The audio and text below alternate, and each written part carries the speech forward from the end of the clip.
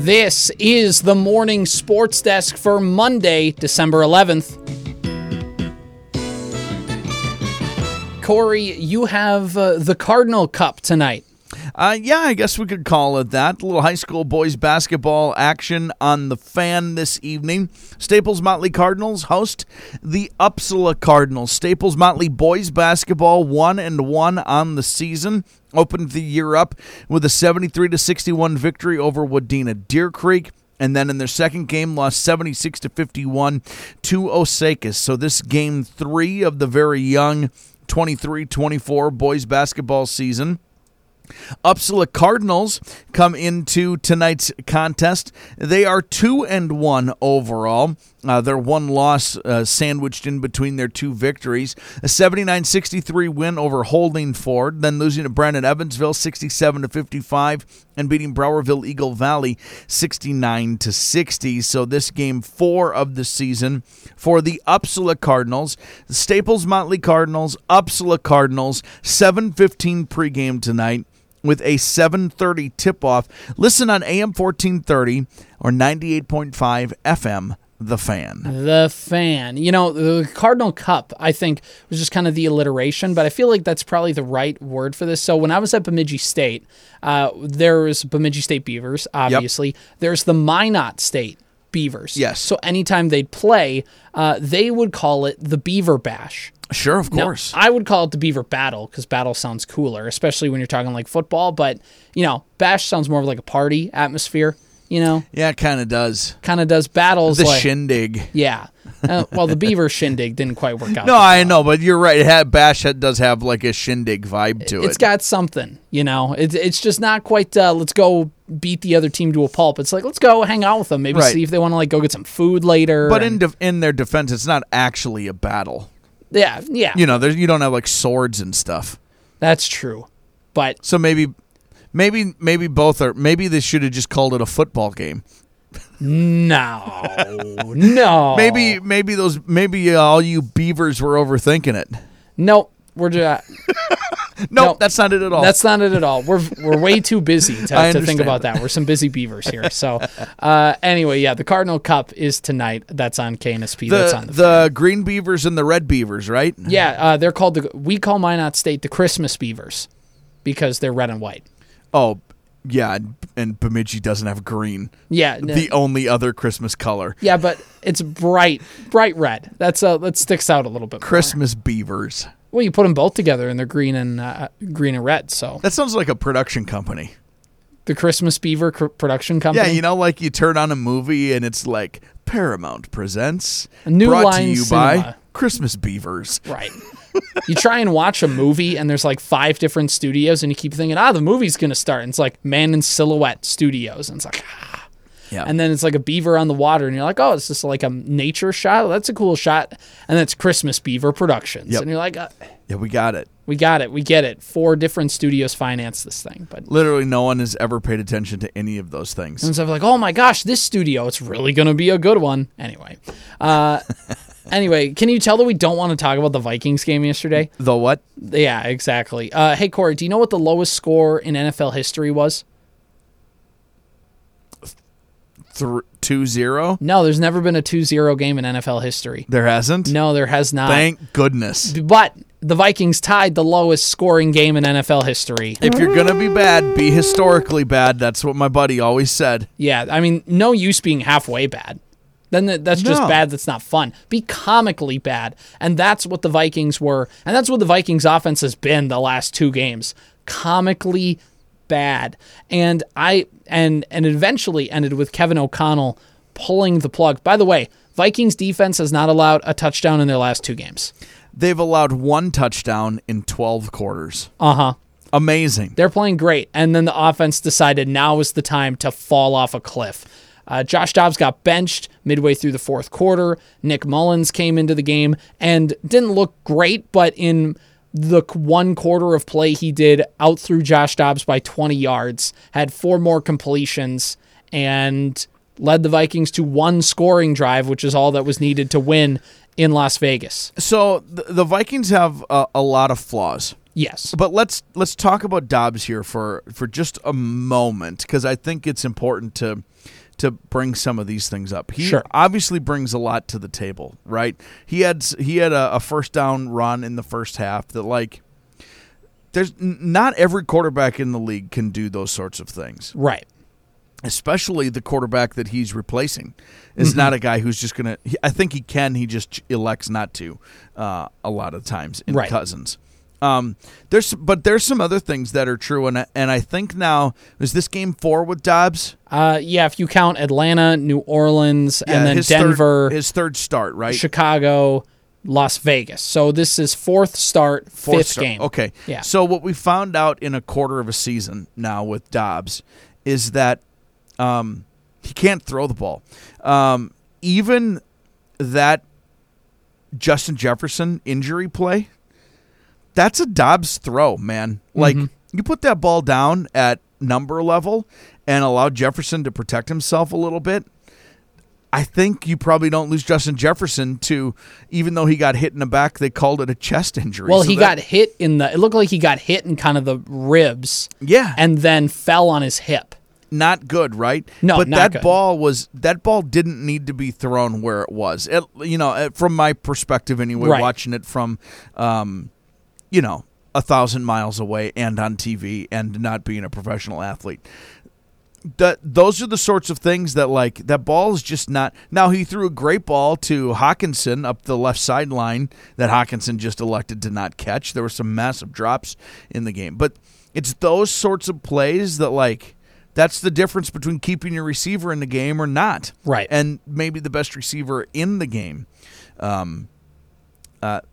He can't throw it. He can't put it. He can't put it like in a circle, you know. Well, and that's the thing is Josh Dobbs in his first game against Atlanta threw so we've called them hospital balls, and what they mean is, hey man, if you keep throwing that ball, you're going to send your wide receiver to the hospital. Yep. And KJ Osborne in the first game in Atlanta, Dobbs played in. Yep. Got that dude was out for 2 weeks with a concussion because he got obliterated over the middle of the field, and you go. Not ideal, but it's his first game. They don't have timing. They don't have whatever. And maybe that's the same thing with Jefferson. But Dobbs literally threw Jefferson a hospital ball. Jefferson had to go to a local hospital. Literally, yes. Because they wanted to make sure he didn't puncture a lung or something. Right. Or crack a rib or whatever. But, like, that's and again, Dobbs can do some things. Again. Dobbs can do some things. But... And by the way, that's just an example of I don't mean to, like, hang him out to dry on that particular play. It's also football, and it happens. Right. Some it of didn't that matter happens where that ball was going to be. Jefferson was going to get crunched. You went over the middle. You're probably going to know you're going to take a hit. But there, a few plays later, there was a pass to Powell that. It was like a long third down. They needed it. He kind of won. Like that ball was so. He's just inaccurate. Would be the best way to put it. Now they had a ton of issues. Like, I didn't think the O-line was that great. Well, half the O-line got hurt, and then half the O-line. I didn't think they were good before they got hurt, and then they got hurt. Right. They're kind of a second string practice squad team all season long, and especially now. They got a lot of injuries. They did. Ed Ingram wasn't playing in that game. Brian O'Neill left, and in that game as well, they also had Dalton Reisner leave for part of the game. He ended up coming back. But they had 3 of their starting 5 offensive linemen out at one point. You had Jalen Naylor coming on the field and needing to make catches, which is... He might be good, but he's a developmental guy at wide receiver that you're kind of having to throw out there because you just need guys. And, yeah, things weren't ideal. But back to the Dobbs thing for a second, is the inaccuracy is one thing. The other thing, and I think teams have figured this out, we love Dobbs and the ability to get out and scramble, and that's important. And I think that the Vikings and their next quarterback need to have a guy that can do that. So I'm not saying the scrambling part is bad. Dobbs is a little too quick to get out of the pocket, though.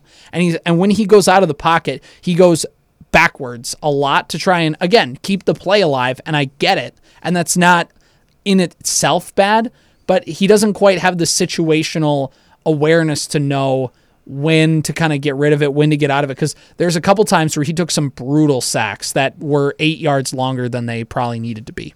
There's a really important thing that I think a lot of Vikings fans went through in misunderstanding fun and good. Yeah, there's a lot of fun bad games. Again,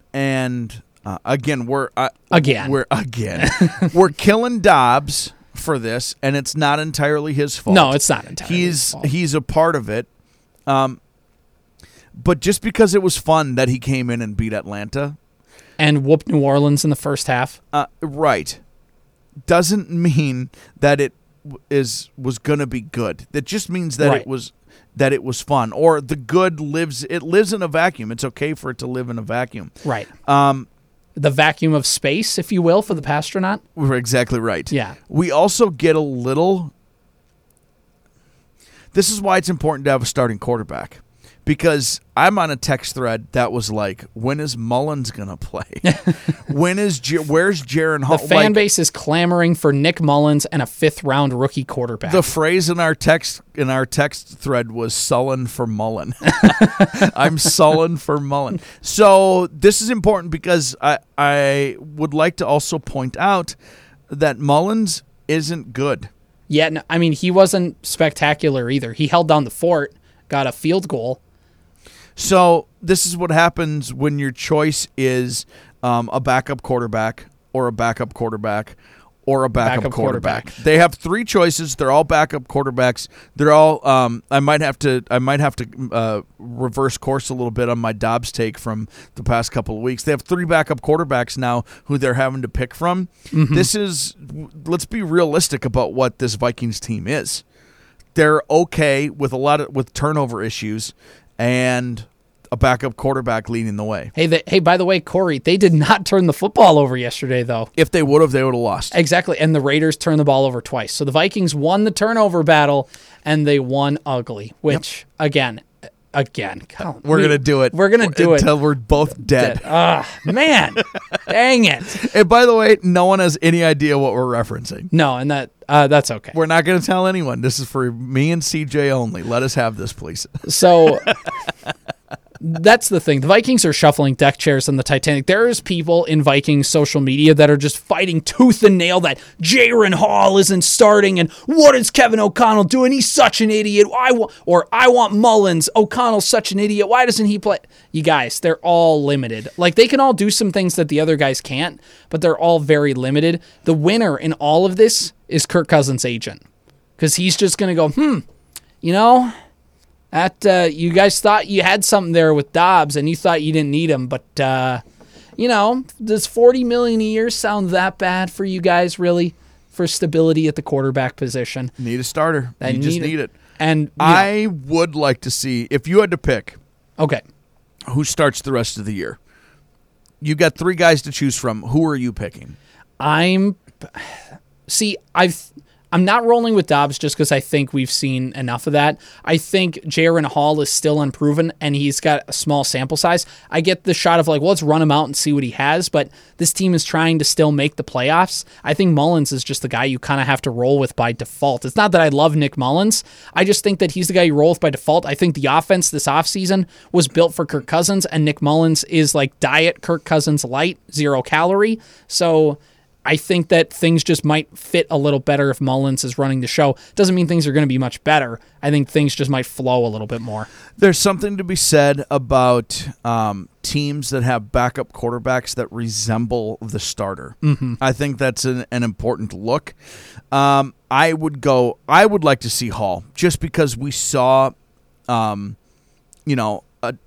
8 plays from him and a drive, and why not give that guy another chance at it if he's good to go? That would be, but again, I can't say it on the air. I can't say it on the air, but it's the South Park episode right now where they have to vote for a new school mascot.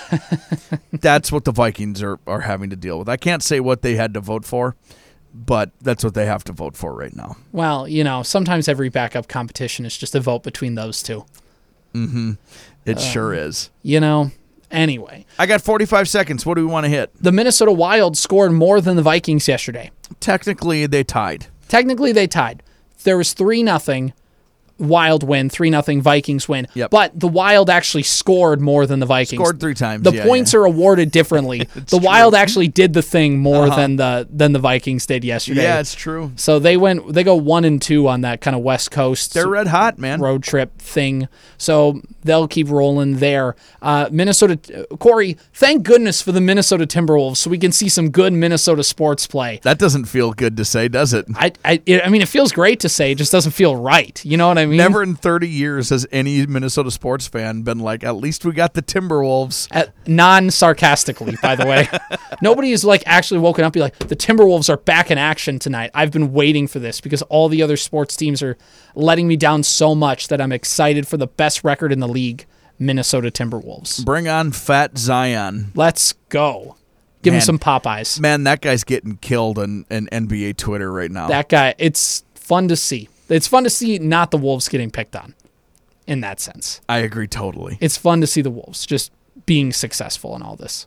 Let's tease very quickly, and then I need to go. Let's talk a little Joe Mauer tomorrow. How's that sound? That sounds good. It's a little Joe Mauer Hall of Fame candidacy. Ooh, the votes are coming in, and we might want to stop the count. Let's put it to you that way. This has been the Morning Sports Desk for Monday, December 11th.